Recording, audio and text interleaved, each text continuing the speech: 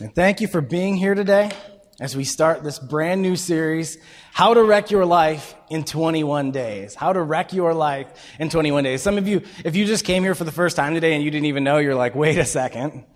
This is not what I was hoping for. You would say, why, Cameron, why would we want to talk about how to wreck our lives?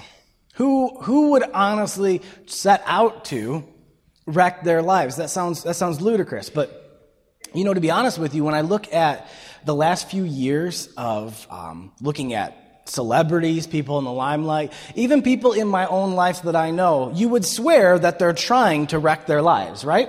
One after another, who just set off these atomic bombs in their life that destroy them. You think someone must be trying at this because it just happens so often. People who we know, people who are in the limelight, one after another. How many stories have we heard in the last few years of celebrities or athletes or whoever it is losing their endorsements, losing their contracts, losing the ability to be part of something because all of a sudden this big scandal comes out in their life and it implodes their life. The reason I want to talk about this is because no matter where you are in life today, no matter if you're, kind of at the beginning or you think, I've been living it for a long time, wherever you are, you have not accumulated so much in your life that you couldn't completely destroy it in 1 month's time.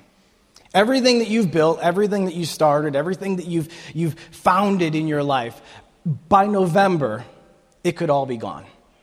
All of it. In 21 days, you could completely destroy everything you have built in your life. The big word that I'm going to be talking about this week and the next 2 weeks is this word honor.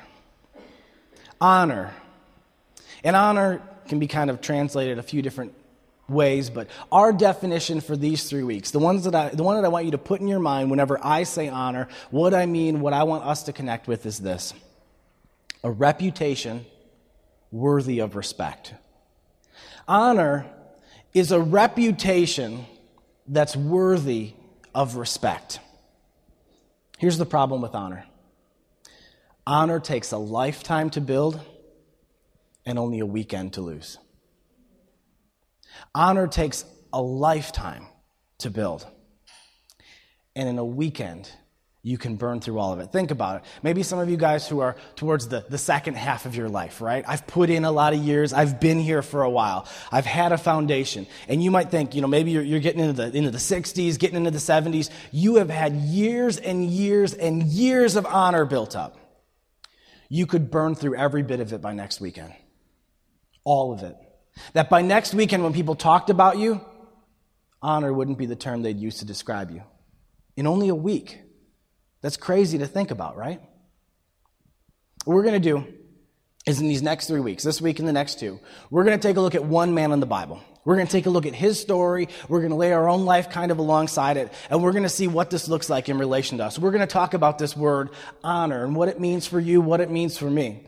And we're going to talk about the things that could absolutely destroy that. So the good news is if life is just too darn good for you, you're like, it's just too easy, my family loves me, my wife, my kids, right, my husband, they just all care about me. By November, we can have it fixed. Done, okay? Complete do-over. But if the case is that actually you'd rather pursue honor, the good news is if we're doing the opposite of these things that I'm going to talk about today in the next 2 weeks, you could set up areas in your life that are safeguarded, that you might live a long and honorable life. I am a naturally selfish person. I'll admit it. I know I'm selfish. You know why? Because I like doing what I like doing. Right now, if I'm going to make plans for the afternoon, and they said, Cameron, you can do whatever you want to do, or you can do what that person wants to do. I'd say, I want to do what I want to do. I don't want to do what they want to do. I want to do what I want to do. I naturally lean towards what I want to do, right? That's who I am. I know that I must be slightly selfish because here's the deal. I talk myself out of being selfish, not into it. I never have to talk myself into being selfish. Ever. I talk myself out of being selfish rather often, but I naturally can just lean towards selfishness, right? That's easy, right? Now, I want the last piece of that. No, I'm going to take it, but I have to talk myself out of that. Can we just be honest for a second? Who would say, judging by that criteria, a little selfish too? Hands? Anybody? Yeah. We naturally lean that way, don't you? Guys, let's be completely honest, right? When she says, I want to go do this and do this and do this, and you go, yeah, I'd love to. Lie. You're selfish. In your mind, you're like, I want to sit on the couch and I want to watch TV. I don't want to go shopping for groceries. I don't want to go there. All these girls have ideas of where they want to go. Wouldn't this be fun for a weekend? And you're thinking, I thought sitting on the couch and watching TV was fun for a weekend. That was my whole plans, in fact. Girls, there's tons of times guys are passionate about something that they're interested in your relationship. Oh, we're going to do this, we're going to do this. And you think, yeah, that's great. I'm happy that you're excited about that. And you're like, I have no interest in that at all, right? Oh, wouldn't it be cool if we went shooting together? Yeah, that'd be great. But you're selfish in your head. You're like, no, I would much rather go do something I want to do. I don't want to hang out with your friends. I want to hang out with my friends, right? It's just natural. Man, we turn towards selfishness. And our culture's kind of encouraging this recently, hasn't it? It almost seems like the way our culture's changing, so much of our advertising, have you noticed, is all based around selfishness? They use words like this: you deserve. You deserve a new car. You deserve a weekend off. You've worked hard. It's time for you. You need some you time. You need to love you. It's all in our marketing and even in our conversations. So much in these last years, it's all been about the idea of like self-confidence, right? You just need to love yourself. You need to love yourself first. That's what's most important. You need to love you. And there's this whole air of this idea of kind of like promoting selfishness. Well, I had a friend a few years ago. He's still my friend, but I had a situation with this friend a few years ago in which he went through a really, really rough time in his marriage, okay? One of those times where maybe you guys have been in it, or maybe you've had a friend who's been in it, right? And it's one of those situations where when you talk to them, you can tell that in their mind as they're talking about their marriage, it's like a 50-50 shot. Where they start talking about their marriage, and you can just feel by how they say it might work, it might not work, right? That was the situation with him. Bad things had kind of fallen out between him and his wife. He had moved out for a little bit of time. And when I talked to him, you could tell it was one of those 50-50 shot type situations. And as we were talking about everything that he was thinking and what he was going to do, one of his friends, not me, I'm the other friend in the situation, but one of his friends gave him this gem of advice. Buddy, you just got to make yourself happy. He says, man, I understand all this different problems. I understand all your considerations, but here's the deal. You just need to make yourself happy. Have you ever heard that word of wisdom spoken? I've heard it multiple times, shared with people. You just need to make yourself happy. That's what's most important in tough situations, in hard times. Well, here's my big idea for this week. The first step to wrecking your life in 21 days, make yourself happy. The first step to wrecking your life in 21 days, make yourself happy. Now, I know some of you guys are like, wait, what? Why would it be bad for me to make myself happy? Why would that be bad for me to step into that? I mean, isn't that the point? Shouldn't I be trying to do that to make myself happy and joyous? And what's the problem with that? But see, the problem is the decisions we make that lead to happiness often come with consequences. And when we make ourselves happy, we often make ourselves happy by taking that happiness from someone else. We're going to look at a story of a man in the Bible, in the Old Testament, way back when, right? In this book of Samuel. And Samuel was this prophet, okay? He was a guy who God spoke through to the people of Israel. That's how God spoke back in the Old Testament, is he'd pick somebody, he would send like the Spirit to speak to them, and then they would share with the rest of the nation. Often they would advise the kings and they would talk to them. And this prophet Samuel is told that the king at the time of Israel, the very first king of Israel, Saul, that he was no longer going to be the king. God says to Samuel, Saul has a bad heart. He started off in the right direction, but he turned away from me. He's not focused on me anymore. He doesn't care about me. He's all about himself, and I'm replacing Saul. And this is where it comes to. In 1 Samuel 16:1, this is how the conversation starts. It says, Now the Lord said to Samuel, You've mourned long enough for Saul. I've rejected him as king of Israel. So fill your flask with olive oil and go to Bethlehem.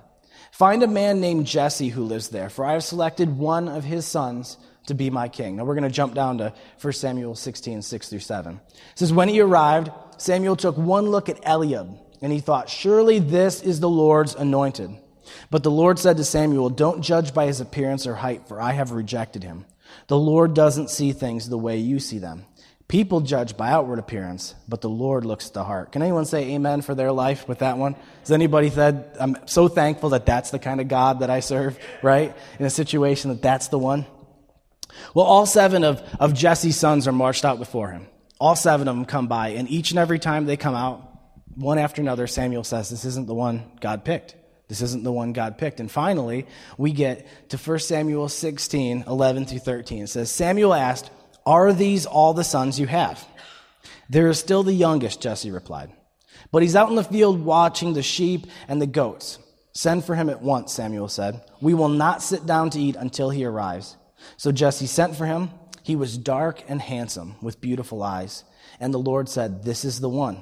Anoint him.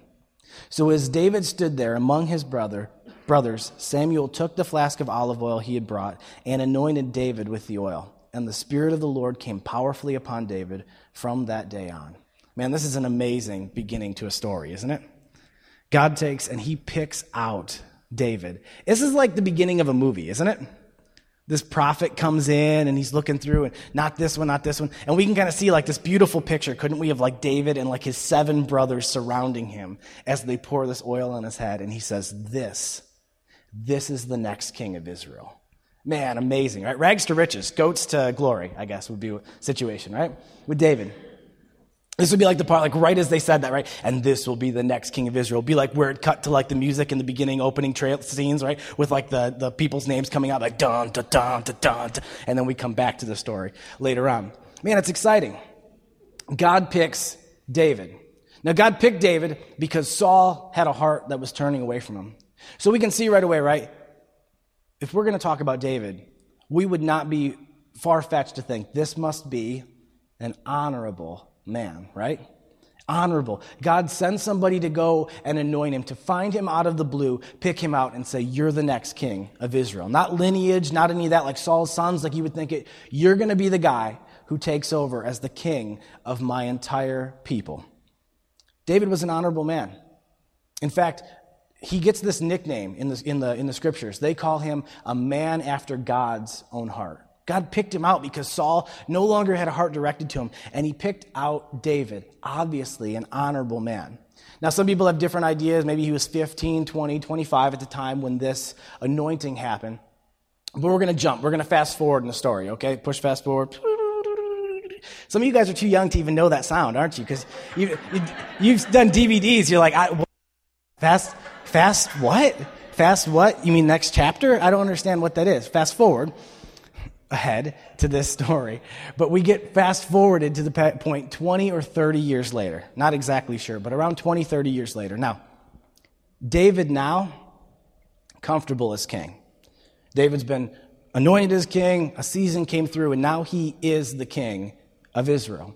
And the situation is that he's been king for a while. He's been this battle king where he goes out and he fights with his people. And man, he's really conquered a lot of things. And David is well known and well honored. People sung songs about how amazing David was, okay? So honorable. But we get to this story in 2 Samuel 11, 1 through 5. And listen to this. As we tell this story, let's read it together, okay? I mean, not read it together. I'll read it. You listen to it as we look at it together. Here's what it says in 2 Samuel 11, 1 through 5. In the spring of the year, when kings normally go out to war, David sent Joab, and that would be his commander of his armies, and the Israelite army to fight the Ammonites. They destroyed the Ammonite army and laid siege to the city of Rabbah. However, David stayed behind in Jerusalem. Let me see.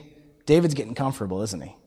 He was the warrior king, and now he thinks, maybe I'll just send them out. Maybe I'll just hang back, right? Somebody needs to watch this palace, and I think I'm the best person for that, right? He stayed back. It says this, David got out of bed and was walking on the roof of a palace, after his midday rest, David got out of his bed and walked on the roof of the palace. As he looked out over the city, he noticed a woman of unusual beauty taking a bath. Guys, unusual beauty, straight up hot, right? Unusual beauty. We're talking there's beauty, there's usual beauty, then there's unusual beauty. This is unusual beauty here, okay? Catches his eye. Here's what happens. It says that he sees her taking a bath, and it says he sent someone to find out who she was, and was told, she is Bathsheba, the daughter of Eliam, and the wife of Uriah the Hittite. Uriah the Hittite was one of David's main commanders in his army, one of his what they called the mighty men. Then David sent messengers to get her, and when she came to the palace, he slept with her. She had just completed the purification rites after having her menstrual period. Then she returned home, and later, when Bathsheba discovered she was pregnant, she sent David a message saying, I'm pregnant. See, you thought the Bible was boring, didn't you? You guys all, the Bible, I'm not going to read the Bible, it was boring. This is better than any of those movies that you're watching, man. This anointed king, and all of a sudden the situation happens, and sure enough, right, betrayal, and all of a sudden she's pregnant, and the whole situation becomes like, oh my goodness, what do we do from here? Well, we're going to continue along with that story more in the next weeks, okay? But what I want you to see is where David started and where we get to right here in his story. David started off anointed. I mean, a man on mission told, you are going to be the next king of Israel. I mean, there'd have to be no doubt in David's mind, right? As he took that position, so many of us, as we progress in life, we feel like, am I really supposed to be here? David literally told, you're the next king. Can you imagine the confidence that came with that? The honor that came with that people well knew him as this great man of God. But you see, what happened is soon enough, David got comfortable. David got distracted with making himself happy, instead. We see the fact that David used to be this warrior king, going out and fighting and taking nations, but he thinks, maybe I'll just let them do that. I'll just hang back, right? I'm getting older. I just want to relax. I want to take it easy. They'll be fine without me. We see the fact that it says in this that he wakes up from a midday rest. Okay, no guy needs to be taking a midday rest. I'm sorry, guys, okay?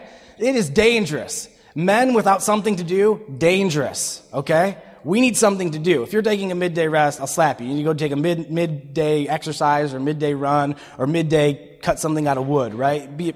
Step up, right? He's laying around the palace taking a midday rest. Again, I just want to make myself happy. I think I'll just relax today, right? He goes for this walk on the palace, and he sees this woman. He could turn around, walk away, right? But he says, why don't you go find out who that woman is? He's interested. He finds out that she's married. David's married too. David has been married for years. We know he at least has one wife named Michal who loved him greatly, saved his life at one time. She was Saul's daughter, the old king's daughter. He finds out that she's married. Not only married, but married to one of the guys who works for you. But see, David wants to make himself happy. So maybe you could just get her and just bring her here. And sure enough, he sleeps with her. And in doing so, he wrecks multiple lives. He immediately changes who he is as a man. He changes his honor. He wrecks Bathsheba's life. She goes home and she says, I'm pregnant now. A lot of people will try to kind of throw Bathsheba under the bus and be like, well, she obviously came to him too. At that time, let me tell you, you didn't have an option. The king said, come, okay? You had to come to the castle. If he said he was going to sleep with you, it was like he was God on earth, okay? I don't think Bathsheba did this because she disliked Uriah. I think it was the king's actions. And of course, he's going to wreck Uriah's life. He stole this man's wife. Here's why making yourself happy is the first step to wrecking your life. What you think will make you happy right now often will make you unhappy later. What you think will make you happy right now will often make you unhappy later. A week later, a month later, a year later. You see, we all know this is true. We all know this is true because a place called Taco Bell exists. You're laughing because some of you know exactly what I'm talking about. Places like Taco Bell exist, and at the moment, you think, oh, you know what would make me happy? Oh, that delicious, delicious taco. Man, that amazing crunch wrap. Or, oh, one of those quesadillas. But soon, the unhappiness comes, does it not? An hour later, you're like, why did I do that? Right?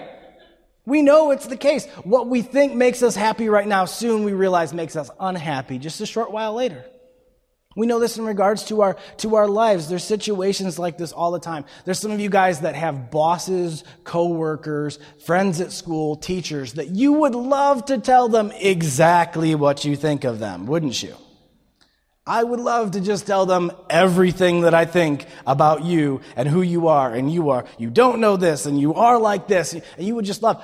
But let me tell you, a short season after, a day or so, that pink slip might not be so happy, right?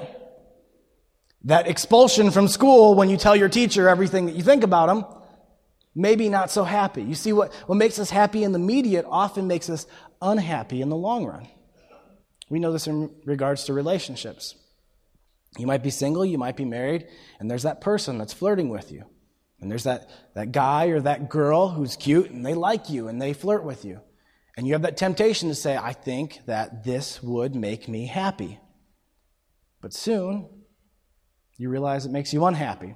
Maybe if you're single, you've been waiting for marriage and you give away something that you can never get back. Or maybe you are married and you think this would make you happy. What I have right now isn't making me happy. And soon after your marriage falls apart, you realize this didn't make me happy at all. You see, what we think will make us happy now often will make us unhappy later.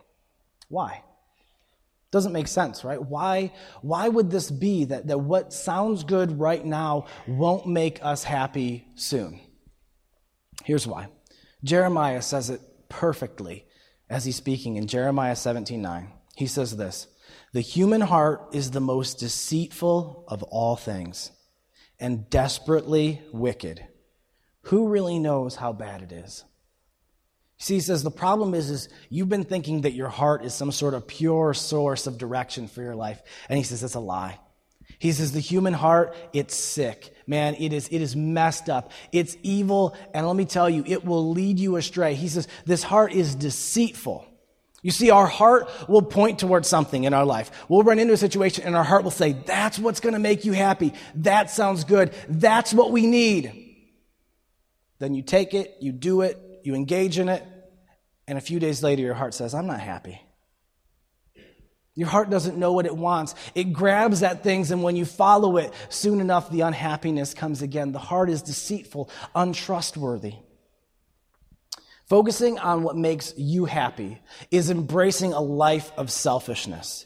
It's of putting yourself first, of making yourself preeminent, of your satisfaction being number one. The problem is, it degrades and degrades and degrades. A lot of you would say, I don't understand what the big deal is. The things that make me happy, they're not really that bad. I don't understand what the problem is, but here's the problem. When we satisfy our own wants, when we make that our focus, it continues to slip farther and farther. Our heart continues to seek out things that aren't right for us. Paul says this one time, talking to the Galatians, okay? He's writing to them, and I'm going to read it to you in the Message, which is kind of a paraphrase to our modern day language. I think it's perfect for this, because he's just kind of talking like a friend, saying, this is what's going to happen.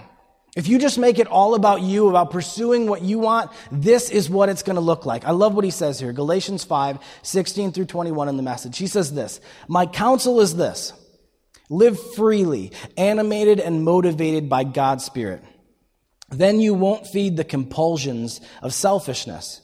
For there is a root of sinful self-interest in us that is at odds with a free spirit, just as the free spirit is incompatible with that selfishness. These two ways of life are antithetical, so that you cannot live at times one way and at times another way, according to how you feel on any given day. Why don't you choose to be led by the Spirit and so escape the erratic compulsions of a law-dominated existence? I love this. Starting in verse 19, he says, isn't it obvious what kind of life develops out of trying to get your own way all the time?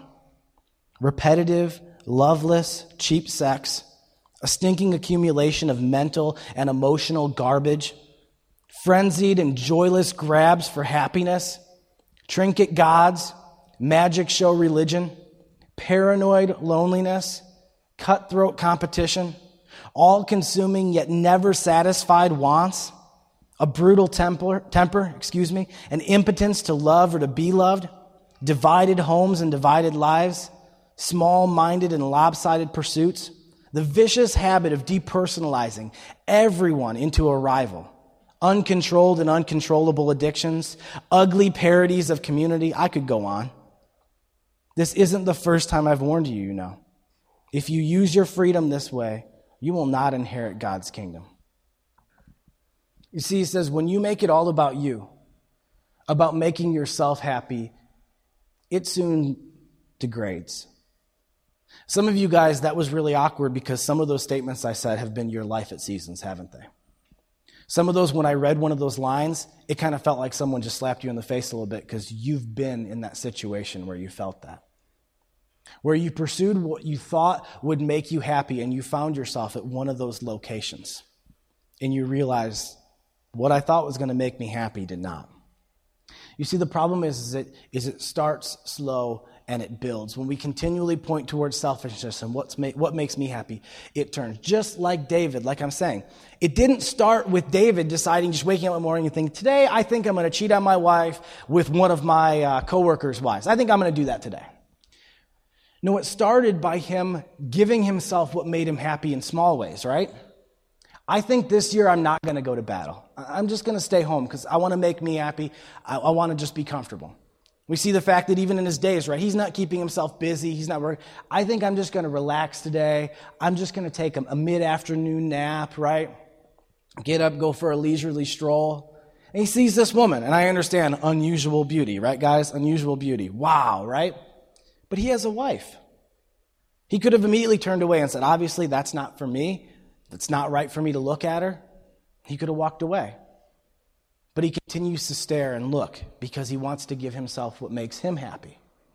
In fact, he doesn't just stare and look, but he says, hey, come here real quick. And he gets one of his servants. He says, can you go find out who that is, right? Basically, it's like saying, can you go figure out what her status is, right? We don't have Facebook back then, so I can't jump on and find the girl who's 2 doors over and find out if she's taken or not, if she's married, what her situation is. Whoever that girl is, can you go find out her situation, right? And they come back and they say, no, she's married, actually, David. That's Uriah. You remember Uriah? Yeah, he's one of the guys that fights for you, one of your 30 mighty men. That's actually his wife. I mean, that should have been it, right? He should have said, okay, not for me. Maybe I thought she was going to be single. Maybe I was going to try to take her on a date, get yet another wife for me, right? Because I'm sure he probably already had 1 or 2 or 3 or 10, because at that time that was really common for kings. They would have multiple wives so they could try to have as many sons as possible to try to grow their lineage. But he says, no, you know what? Why don't you go and invite her? Why don't you go and invite her to the palace, right? You see, I want to make myself happy. Maybe just go ask her, if she just wants to come over and hang out, for a little while. Just, just Netflix and chill, whatever, Just come over for a little bit. We won't, And then she comes to the palace, and he sleeps with her. You see, time after time after time, David continued to walk up to situations where he had a decision to be made, and every time he answered it by saying, I'm going to do what makes me happy. See, it didn't matter if it put his men at risk, him not being out there to command. It didn't matter if it put his nation at risk that he wasn't really worried about. It didn't matter if it put Uriah and their relationship at risk. I need to do what makes me happy. So the problem with doing what makes you happy, with focusing on that, is often what makes you happy makes others miserable. What makes you happy makes others miserable. By the means by which we become happy is by taking joy away from other people. It happens all the time. Our hearts lead us towards things that take other people's joy and take it for ourselves. When we are thinking all about making ourselves happy, we have no more room to be thinking about how to make others happy. Paul said this one time to his young disciple Timothy. He says, you want to know what it looks like when you just start pursuing this life of just doing whatever you want? Just focusing in, your number one focus being on making you happy. Listen what he says in 2 Timothy 3, 2-4, in this letter to Timothy.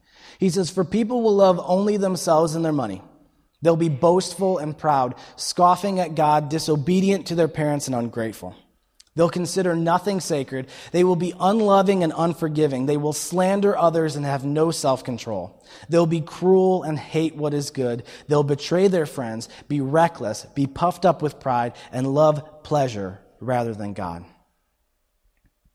Time and time again, when we look at these people in the public, the spotlight, right?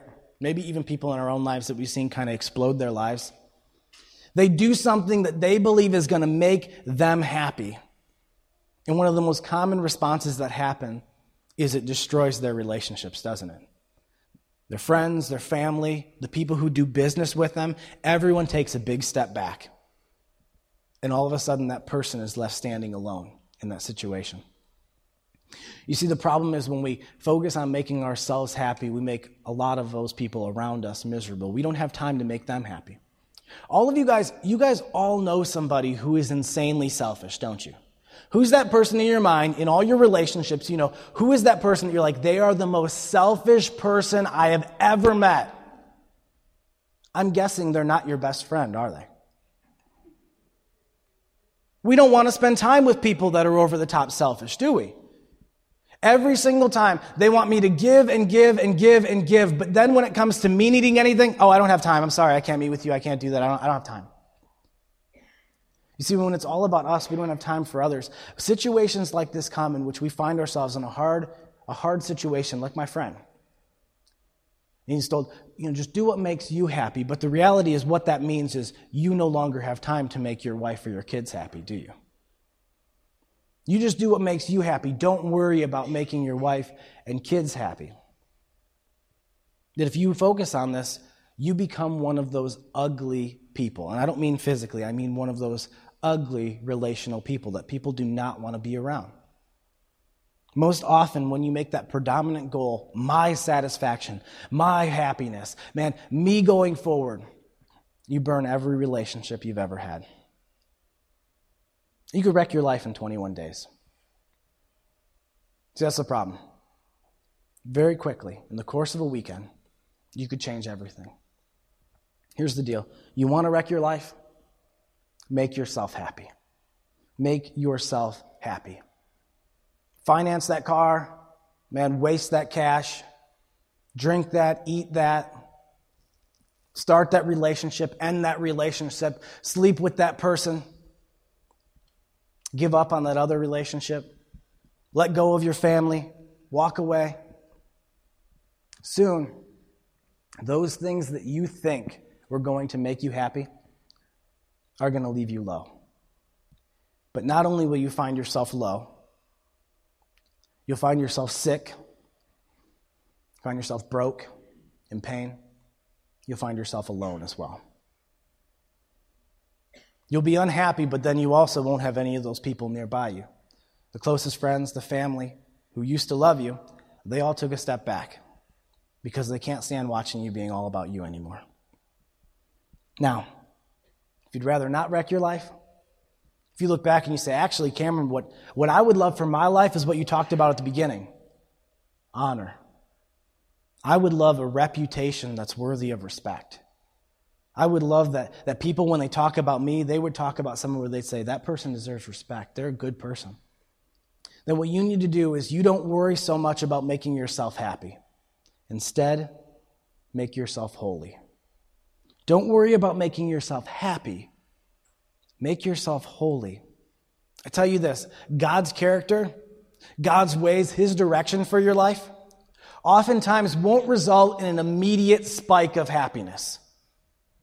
But I'm telling you, 10, 20, 30 years down the line, it's joy. You see, there's no drop-off.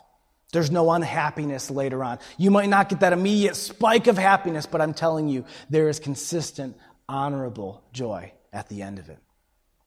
This is what James says. This is Jesus' brother writing one time to the churches. He says this, if you're wise and understand God's ways, prove it by living an honorable life, doing good works with the humility that comes from wisdom. But if you are bitterly jealous and there is selfish ambition in your heart, don't cover up the truth with boasting and lying, for jealousy and selfishness are not God's kind of wisdom. Such things are earthly, unspiritual, and demonic. For wherever there is jealousy and selfish ambition, There you will find disorder and evil of every kind. But the wisdom from above is first of all pure. It's also peace-loving, gentle at all times, and willing to yield to others. It's full of mercy and good deeds. It shows no favoritism and is always sincere. And those last qualities that are mentioned in that list, over a lifetime, that's a recipe for honor. See, the problem with honor, again, honor takes a lifetime to build and only a weekend to lose. I don't know if this weekend is your weekend. Next weekend is your weekend. A week from now, a month from now, a year, 10 years. But there's going to be a weekend that comes in your life. A weekend in which maybe the situations regarding your relationships, your marriage, your family, your job, they get to a place in which it feels really, really difficult. And there's going to be a moment in which, as you're walking through it, you hear this whisper in the back of your mind. Just make yourself happy. But when you hear those words, now you know. That's the first step to wrecking my life. That's the first step to wrecking my life, just making myself happy in the situation. If I want honor, now's the time to make myself holy. Let me pray for you. God, we thank you so much for preserving a great story about David like this, God. A story which reveals how the most honorable man can fall when we get our mind set on the wrong thing. God, for showing us these stories, for facts that truth inside of your word is so relevant today, we'd swear it was written yesterday. God, I ask that you would do work inside of our hearts. I pray that you would lodge that deep somewhere in which we couldn't forget it, that we know that someday the enemy's going to whisper in our minds in a weekend of weakness, just make yourself happy. And that you would immediately remind us with your Holy Spirit. That's the first step. That's the first step to wrecking your life. God, I pray for blessings in each of these people's lives. I pray that for each of them, their lives would be ones of honor. We just thank you. In Jesus' name we pray. Amen.